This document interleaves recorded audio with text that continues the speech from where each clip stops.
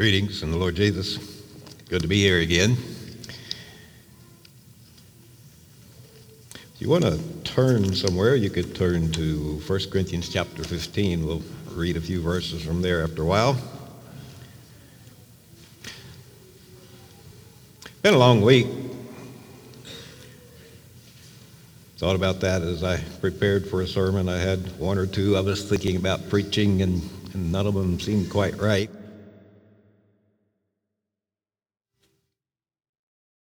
I decided that I would come back to one that I made up a number of years ago. A brother at Minister Study Week talked about relating to, and he was talking to preachers, relating to families that have lost a loved one.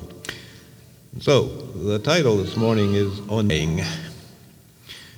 As I listened to that brother, I thought, a lot of these points would be good for all of us to hear. And so I took some of his on death and dying. We all face it. If we live very long, we lose loved ones, we lose friends. We say we lose them, they die. It's something that we all will do if the Lord doesn't come first. And so we could say it's a normal part of life for now. Originally it was not. Adam and Eve were not going to die originally, but it came. It is appointed unto men once to die, and after that the judgment. Hebrews 9:27 says. And so I always question a little those people that claim to have died and come back again. It's appointed unto man once to die. Well, anyway, it's going to happen. It makes sense to prepare. It's a good idea to make a will. It's a good idea to have advance directives. And you don't have to wait till you get old to do that, by the way. You can end up on life support quite young and maybe be kept alive when you would rather not be. Who knows? Somehow this thing will not stay where I put it. I'm about ready to throw it away. Okay.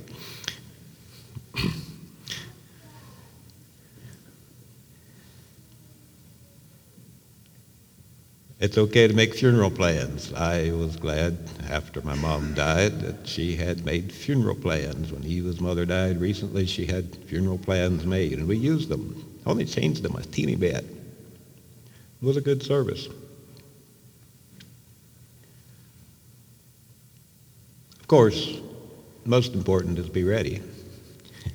How do you be ready? Well, you live ready. It's not just a matter of getting ready, it's a matter of living that way. Prepare to meet thy God. The prophet said, the only way to die ready is to live ready. Keep a clear conscience. Live for the Lord. And that emphasizes that when you reach that day, your destiny's sealed. You're not going to have a choice after you die. The Ecclesiastes writer said, in the place where the tree falleth, there it shall be. And I think that's partly what he was talking about. The way you live, the way it falls, that's it. That's going to make the determination for eternity. Well, okay, for the Christian, death is a defeated enemy. But it's still an enemy. The world is still under the curse. Our bodies are still under the curse. They're getting older. And I say sometimes, you're all just sitting out there with the cells dying off by the millions right now, and you don't even know it. Well, it's true, they are. Those of us over 40 have probably figured out by now, well, it's sort of downhill from here, by the way, when it comes to the physical part, at least. The spiritual part ought to be the exact opposite. In fact, Christians are the believers in God, those who have the Lord Jesus in them, who have become new creatures. They are the only thing in this world that is actually getting better, that is actually improving. Well, maybe their bodies aren't, by the way. They will die. but their spirits are going the right direction. And so our bodies, I guess we could say they're not redeemed yet. And that's right, they're not. They will die. The curse is still on us. That will change too eventually. But the inward man is being renewed day by day. So let's read a few verses in 1 Corinthians 15, verse 20. But now is Christ risen from the dead and become the first fruits of them that slept. He's the first fruits. There's some more of us going to rise, by the way. He's the promise. For since by man came death, by man came also the resurrection of the dead. For as in Adam all die, even so in Christ shall all be made alive. But every man in his own order. Christ the first fruits. Afterward, they that are Christ's at his coming. Then cometh the end, when he shall have delivered up the kingdom to God, even the Father, when he shall have put down all rule and all authority and power, for he must reign till he hath put all enemies under his feet.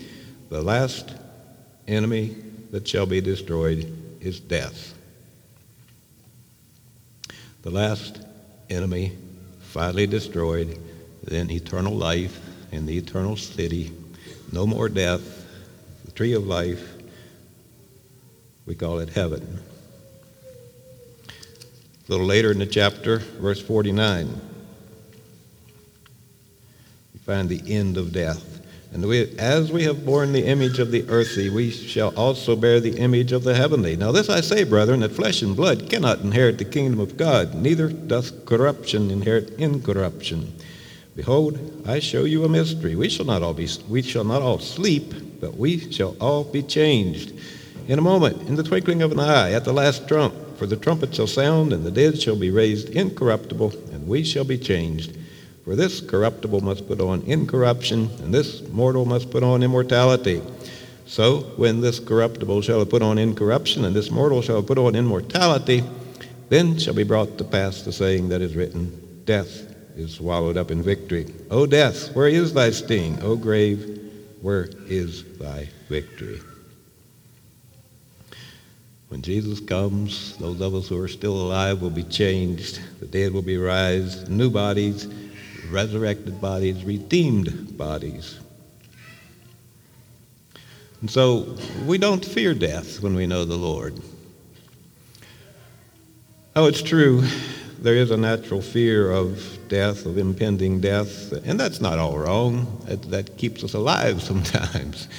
You know how it is if you're in an accident or very close to an accident, your heart starts beating faster and you've maybe made some reactions to avoid it and all that. That's normal, natural, and it's okay to have been fearful at that point. That's not what we're talking about. We don't have a terror of dying because we know that it's going to be with the Lord. Philippians chapter 1, Paul talked about it. I'll read a few verses there. Philippians chapter 1.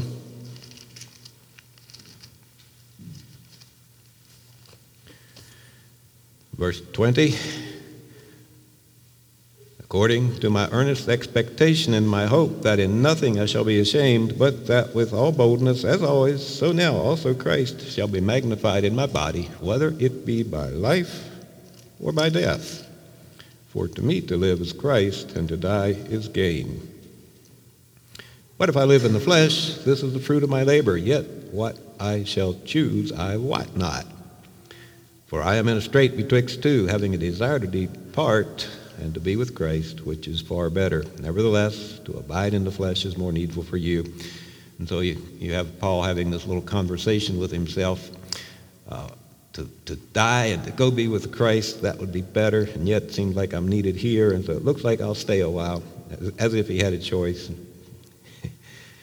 He seemed to realize he would be there a while. A number of years ago, Brother David Eatwell at Raleigh Springs was in the hospital and had his test done, and the doctor came back and told him that he was going to die. And apparently the doctor had a little difficult time of it, and I remember David kind of chuckling and saying, that doctor thought he was bringing me bad news. Well, yeah, death is coming. Why shouldn't it be? good news that the time has come. A little later on, Paul wrote, I am ready to be offered. I have fought a good fight. I'm ready to go. Jesus told the thief, today shalt thou be with me in paradise. To die is gain. Jesus told Mary, Martha, one of them, I am the resurrection and the life. He that believeth in me, though he were dead, yet he live. And whosoever liveth and believeth in me shall never die. And I wonder sometimes, I don't know what it will be like to die.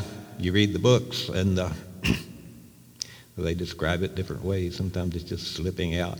Maybe it's tearing out, where the physical and the spiritual has to be separated, and there's some pain involved. I don't know. Never done it before. It ought to be interesting when it happens. It's an experience that I'm not dreading necessarily, just it will be real.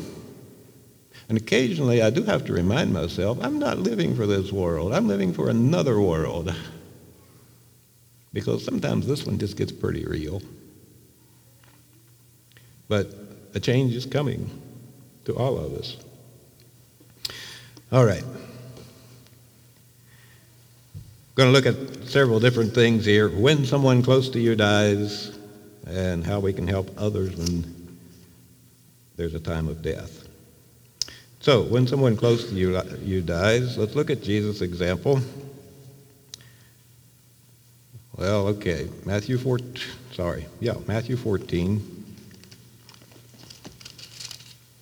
It was right after John the Baptist died.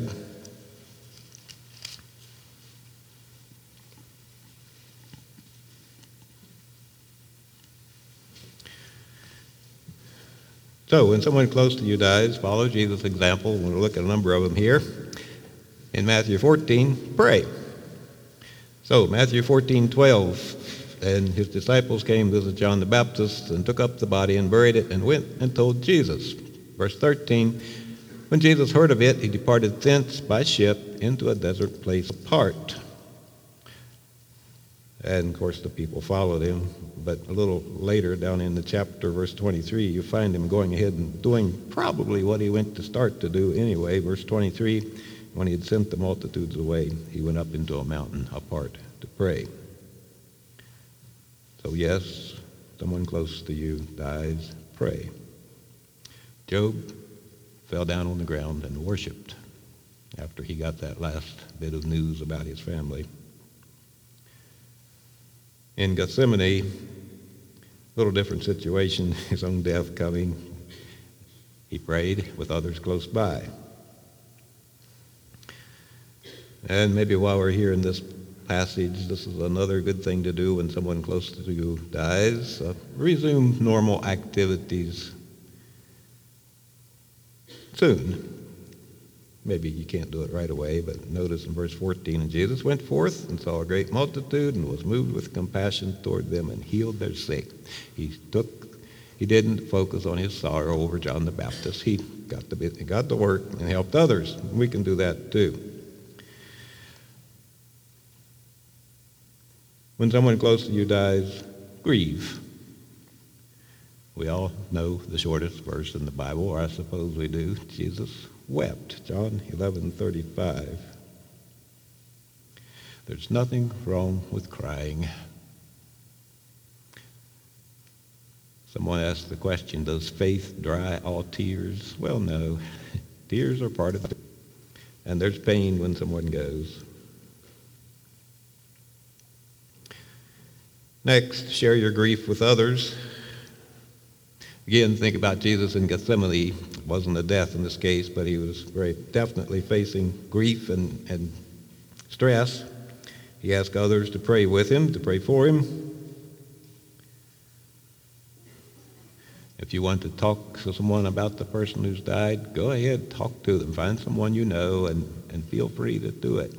When we've lost a loved one, they're on our minds, and it's easy to talk about them, and that's okay.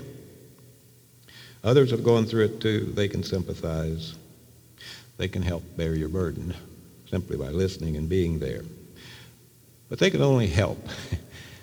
The only way through is through.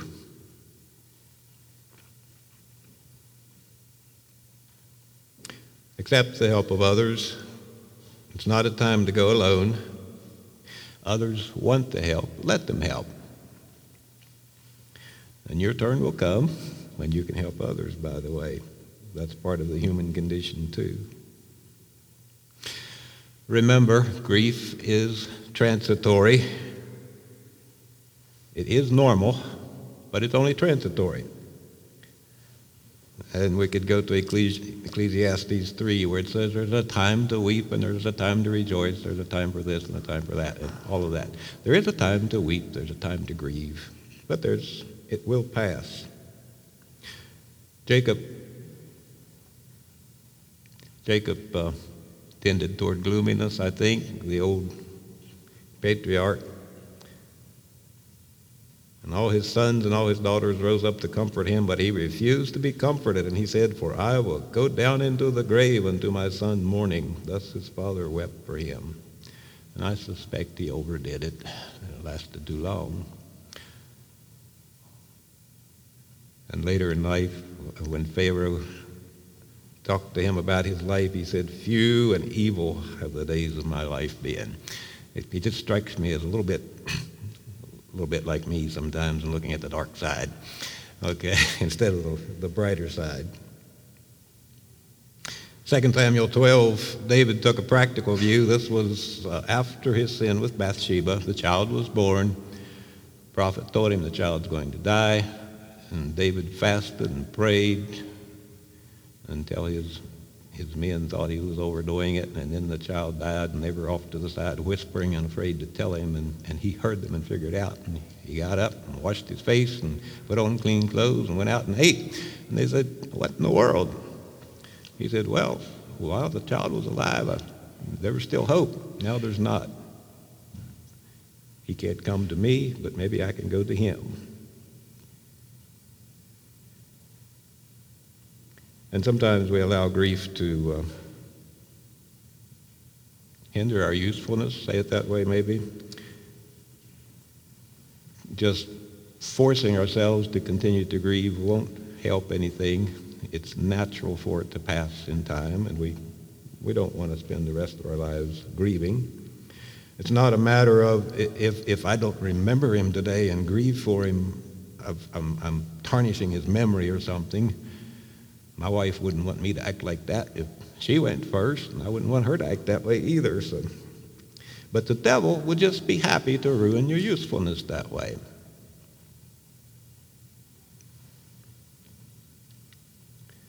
And so accept the reality of death. This is it. They are going. We go forward. Don't always know where we're going, but never know where we're going, actually. There is no such thing as foreseeable future, by the way, though we do talk about it. Don't make major decisions too quickly. After you've lost a loved one, give yourself some time to return to normal, the new normal, whatever that is, from the grief. And during that time of grief, you may not be able to think quite as well as you should be able to. And so feel free to get advice and that kind of thing from family members and the help that you need. But don't hurry to make major decisions.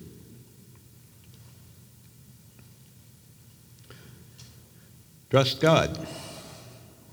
Just determine now that God is God and knows what he's doing. He's sovereign. He has a good purpose for whatever he allows in your life, even when someone is taken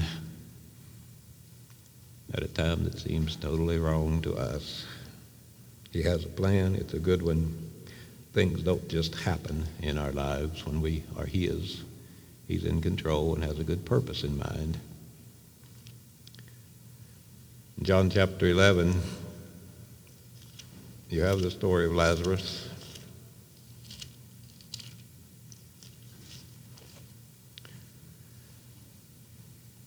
Verses 14 and 15.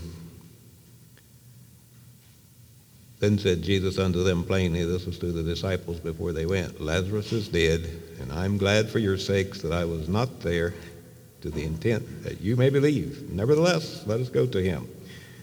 There was a purpose in it.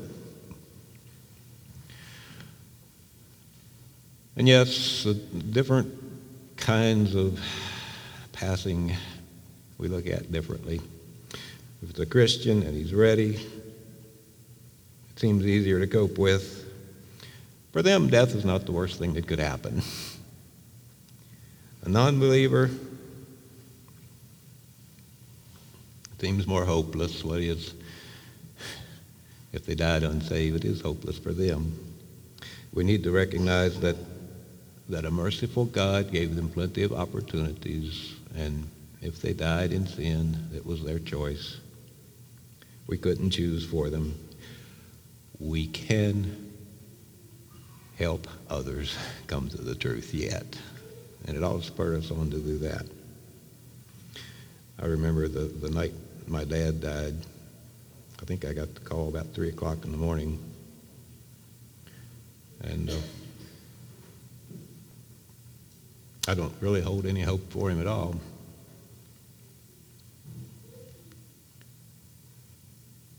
And I think I tried to go back to bed and decided that wouldn't work. I got up outside to be out of range of my wife's hearing and went out on the swing, which happened to be up in the yard, the porch swing, and sat out there and cried a while. Just was that way to think about him going and not ready.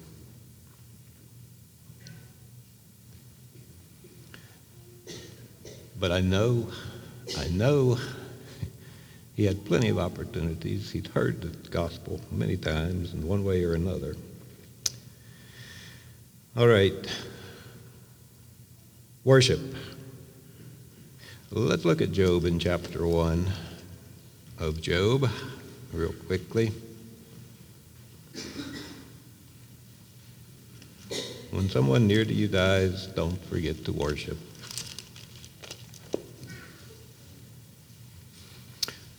So here at the end of the chapter, verse 18, and while he was yet speaking, there came also another and said, thy sons and thy daughters were eating and drinking wine in their eldest brother's house, and behold, there came a great wind from the wilderness and smote the four corners of the house, and it fell upon the young men, and they are dead. And I only am escaped alone to tell thee. Then Job arose and rent his mantle, shaved his head, fell down upon the ground, and worshipped, and said, naked came I out of my mother's womb, and naked shall I return thither. The Lord gave, and the Lord hath taken away. Blessed be the name of the Lord. In all this, Job sinned not, nor charged God foolishly. Submit to God. Go to him. Admit your sorrow. Admit your questions. Tell him you don't understand. But then commit it to him. And be like Job and say, though he slay me, yet will I trust him. Worship. All right, here's a few odds and ends stuck in the middle before I go to the next part. Let the pastor know right away. Let your pastor know. Sometimes we tend to forget him. At least I've noticed that in some cases over the years. He can help. He wants to serve. He'll come and give you support and help you through the various aspects. That can be especially helpful if it's kind of new to you and you haven't done this before or the family doesn't know how. But he wants to be there and needs to be part of it. And I remember one congregation I served in was at a time where it seemed like the pastor was one of the later ones to find such things out. And it kind of hinders things.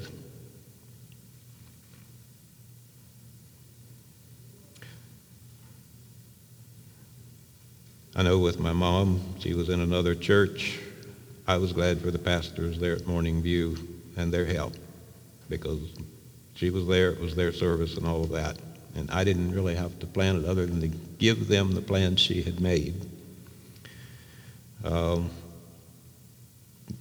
You get odd situations. So Mildred Pinto died several years ago. She was a single. No, she wasn't single. She was a married lady in Puerto Rico for 40 years. And then she moved back to Pennsylvania, had no close family. She had a niece, and she died. And she wanted me to preach. She had told me that, and she told her family. And the niece called me, and okay, so I was ready to do that. And then it didn't strike me till a little bit later that, you know what, this lady doesn't know how to plan a funeral. And I ended up planning a funeral in Pennsylvania involving people from Virginia and various other places that I didn't know the church, didn't hardly know anything about what was going on up there. So, but that's what pastors are for, take care of those kind of problems. Sometimes it's more or less unchurched family member. There again, they may need your pastor to help. They pretty often maybe just don't really know what they're doing and need somebody to kind of guide them through it with the help of the funeral directors. Okay, so let the people know, let the funeral people, the funeral home know you don't want a lavish display of flowers, usually a notice. Still, we use the newspaper some here, don't we? In the paper or on the obituary online can say, in lieu of flowers, make donations somewhere. Southeastern has a paper on funerals. Got some helpful things in it. One question that I didn't have in this sermon originally that I'll just mention, people ask, well, is cremation okay? And I can't go through the scripture and say, no, it's wrong.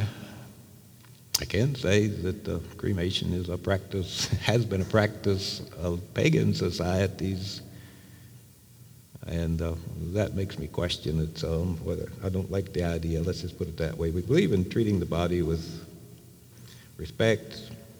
We believe it's going to rise again, even if it's burnt, by the way. So, and I thought a little bit about John Wycliffe, the English reformer before the Reformation, died as a good Catholic and was buried in a Catholic graveyard. And a number of years later, the church decided he was a heretic after all. So what did they do? They dug him up and burned his body, his bones, and threw it in the river. So I don't know. Somehow the whole burning thing just doesn't have a good feel for me. Though, again, the scripture doesn't speak so plainly to it that I could say it's wrong. All right, how we can help others in a time of death. Be available. Be available to help. Provide transportation, babysitting, just whatever might be needed. And it's been amazing to me over the years. I remember as a child, someone died, and I'm not sure who anymore, but I remember the neighbors showing up, brought us food, and they offered to help. They were ready to drop whatever they were doing and just jump in and do something. It made an impression. And yes, we should be that way. It's a time to set aside whatever you might need to do and help someone else. Be available. Well, there in John 11, Jesus came and was there. Well, a little late, we would say, but he had a good reason.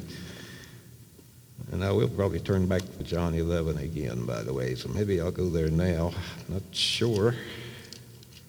Sometimes there's a financial need and you know about it. Well, chip in and help. Tell the deacon, whatever.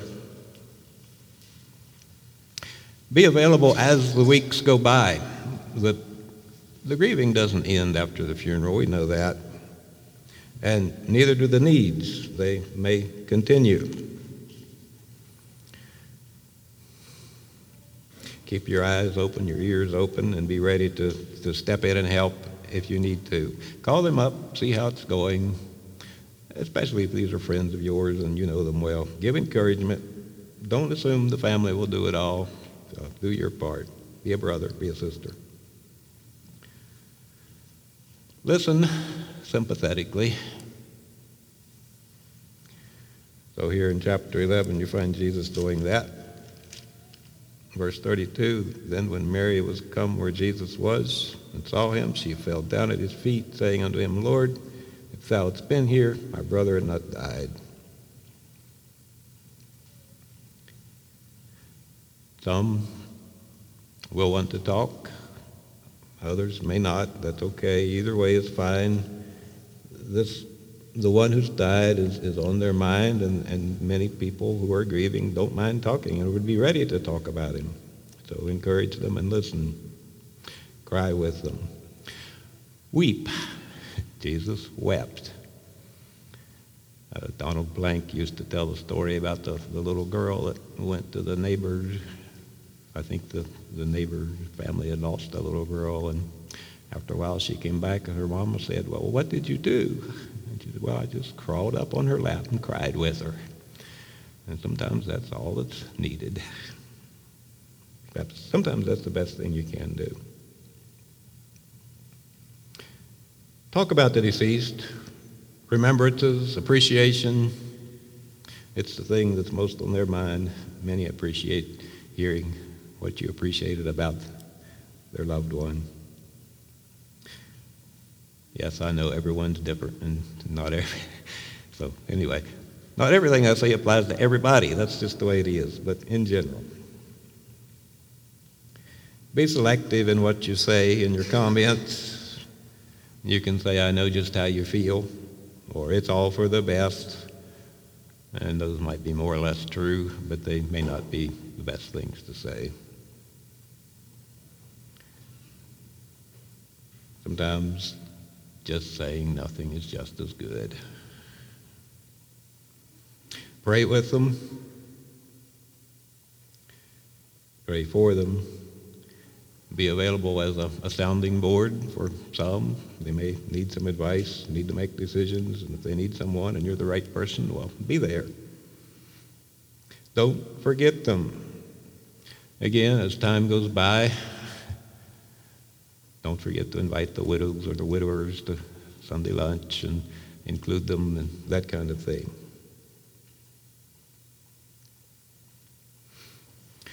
Be aware that grief goes through stages. It takes time. Here's one outline.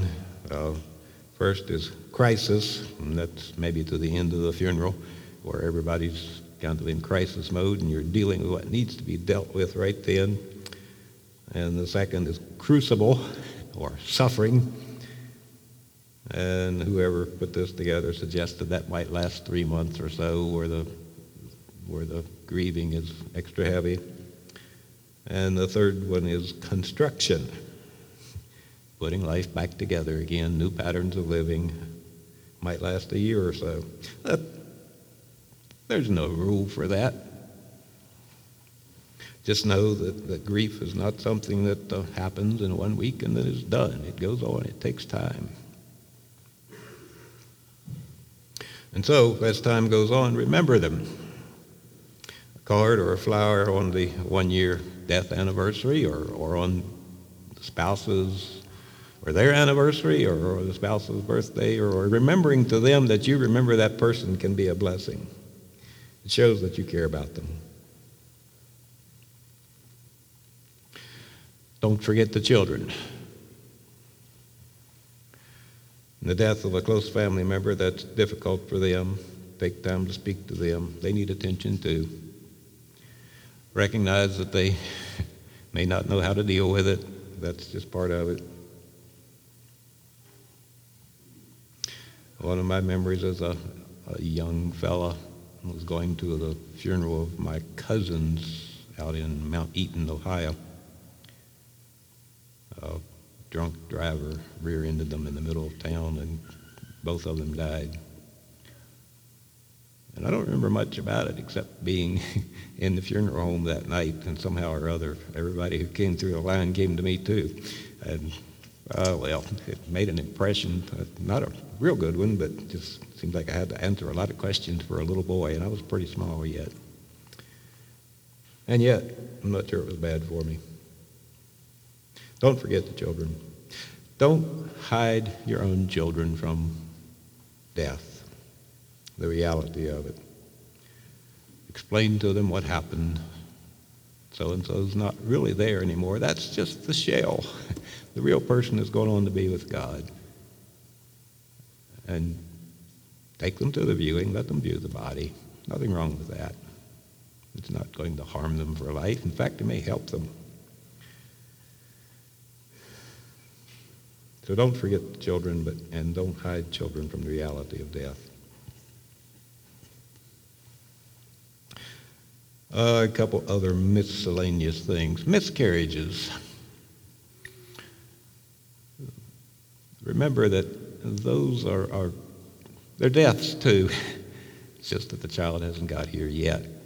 And all the hopes and the plans, especially if it's fairly far along at all, those parents are suffering. They're grieving also, and it's a time to show sympathy to them. Their plans are going. Ordinarily, there's no funeral. There's not the usual things of closure. Suicides. Stress the comfort that comes from God. Don't philosophize. Don't talk a lot. What is there you can say? But be there to listen, to help. Don't pry about the details. And in the months that follow, be careful about what you say, things that might actually hurt that you. And recognize that the grief process could take longer. And I'm sure there's lots of other things that could be said. But anyway, death is normal for now. It is inevitable. Unless the Lord comes first. So prepare for it. Be ready. Discuss it with your spouse. Yeah, we're in our 60s now, and we've talked about it. We've got our advance directives. We don't have our funeral plans made. But anyway, talk about it. It's going to come. You might as well know that and not treat it like some morbid subject to avoid totally. Death is normal, but it's traumatic for loved ones who are left. And so when a loved one dies, go to the Lord for everything that you need. And through the brotherhood, he'll give you some that way too. Thank God for brothers and sisters and neighbors who help. Recognize that grief is normal. It's okay, and it will pass. Trust God. Death is normal. We'll all have the opportunity to relate to people who lost loved ones. We'll probably all experience it. Losing loved ones ourselves. Let's do our best to help each other, to support, to show love, to help each other through it victoriously. Let's have a song.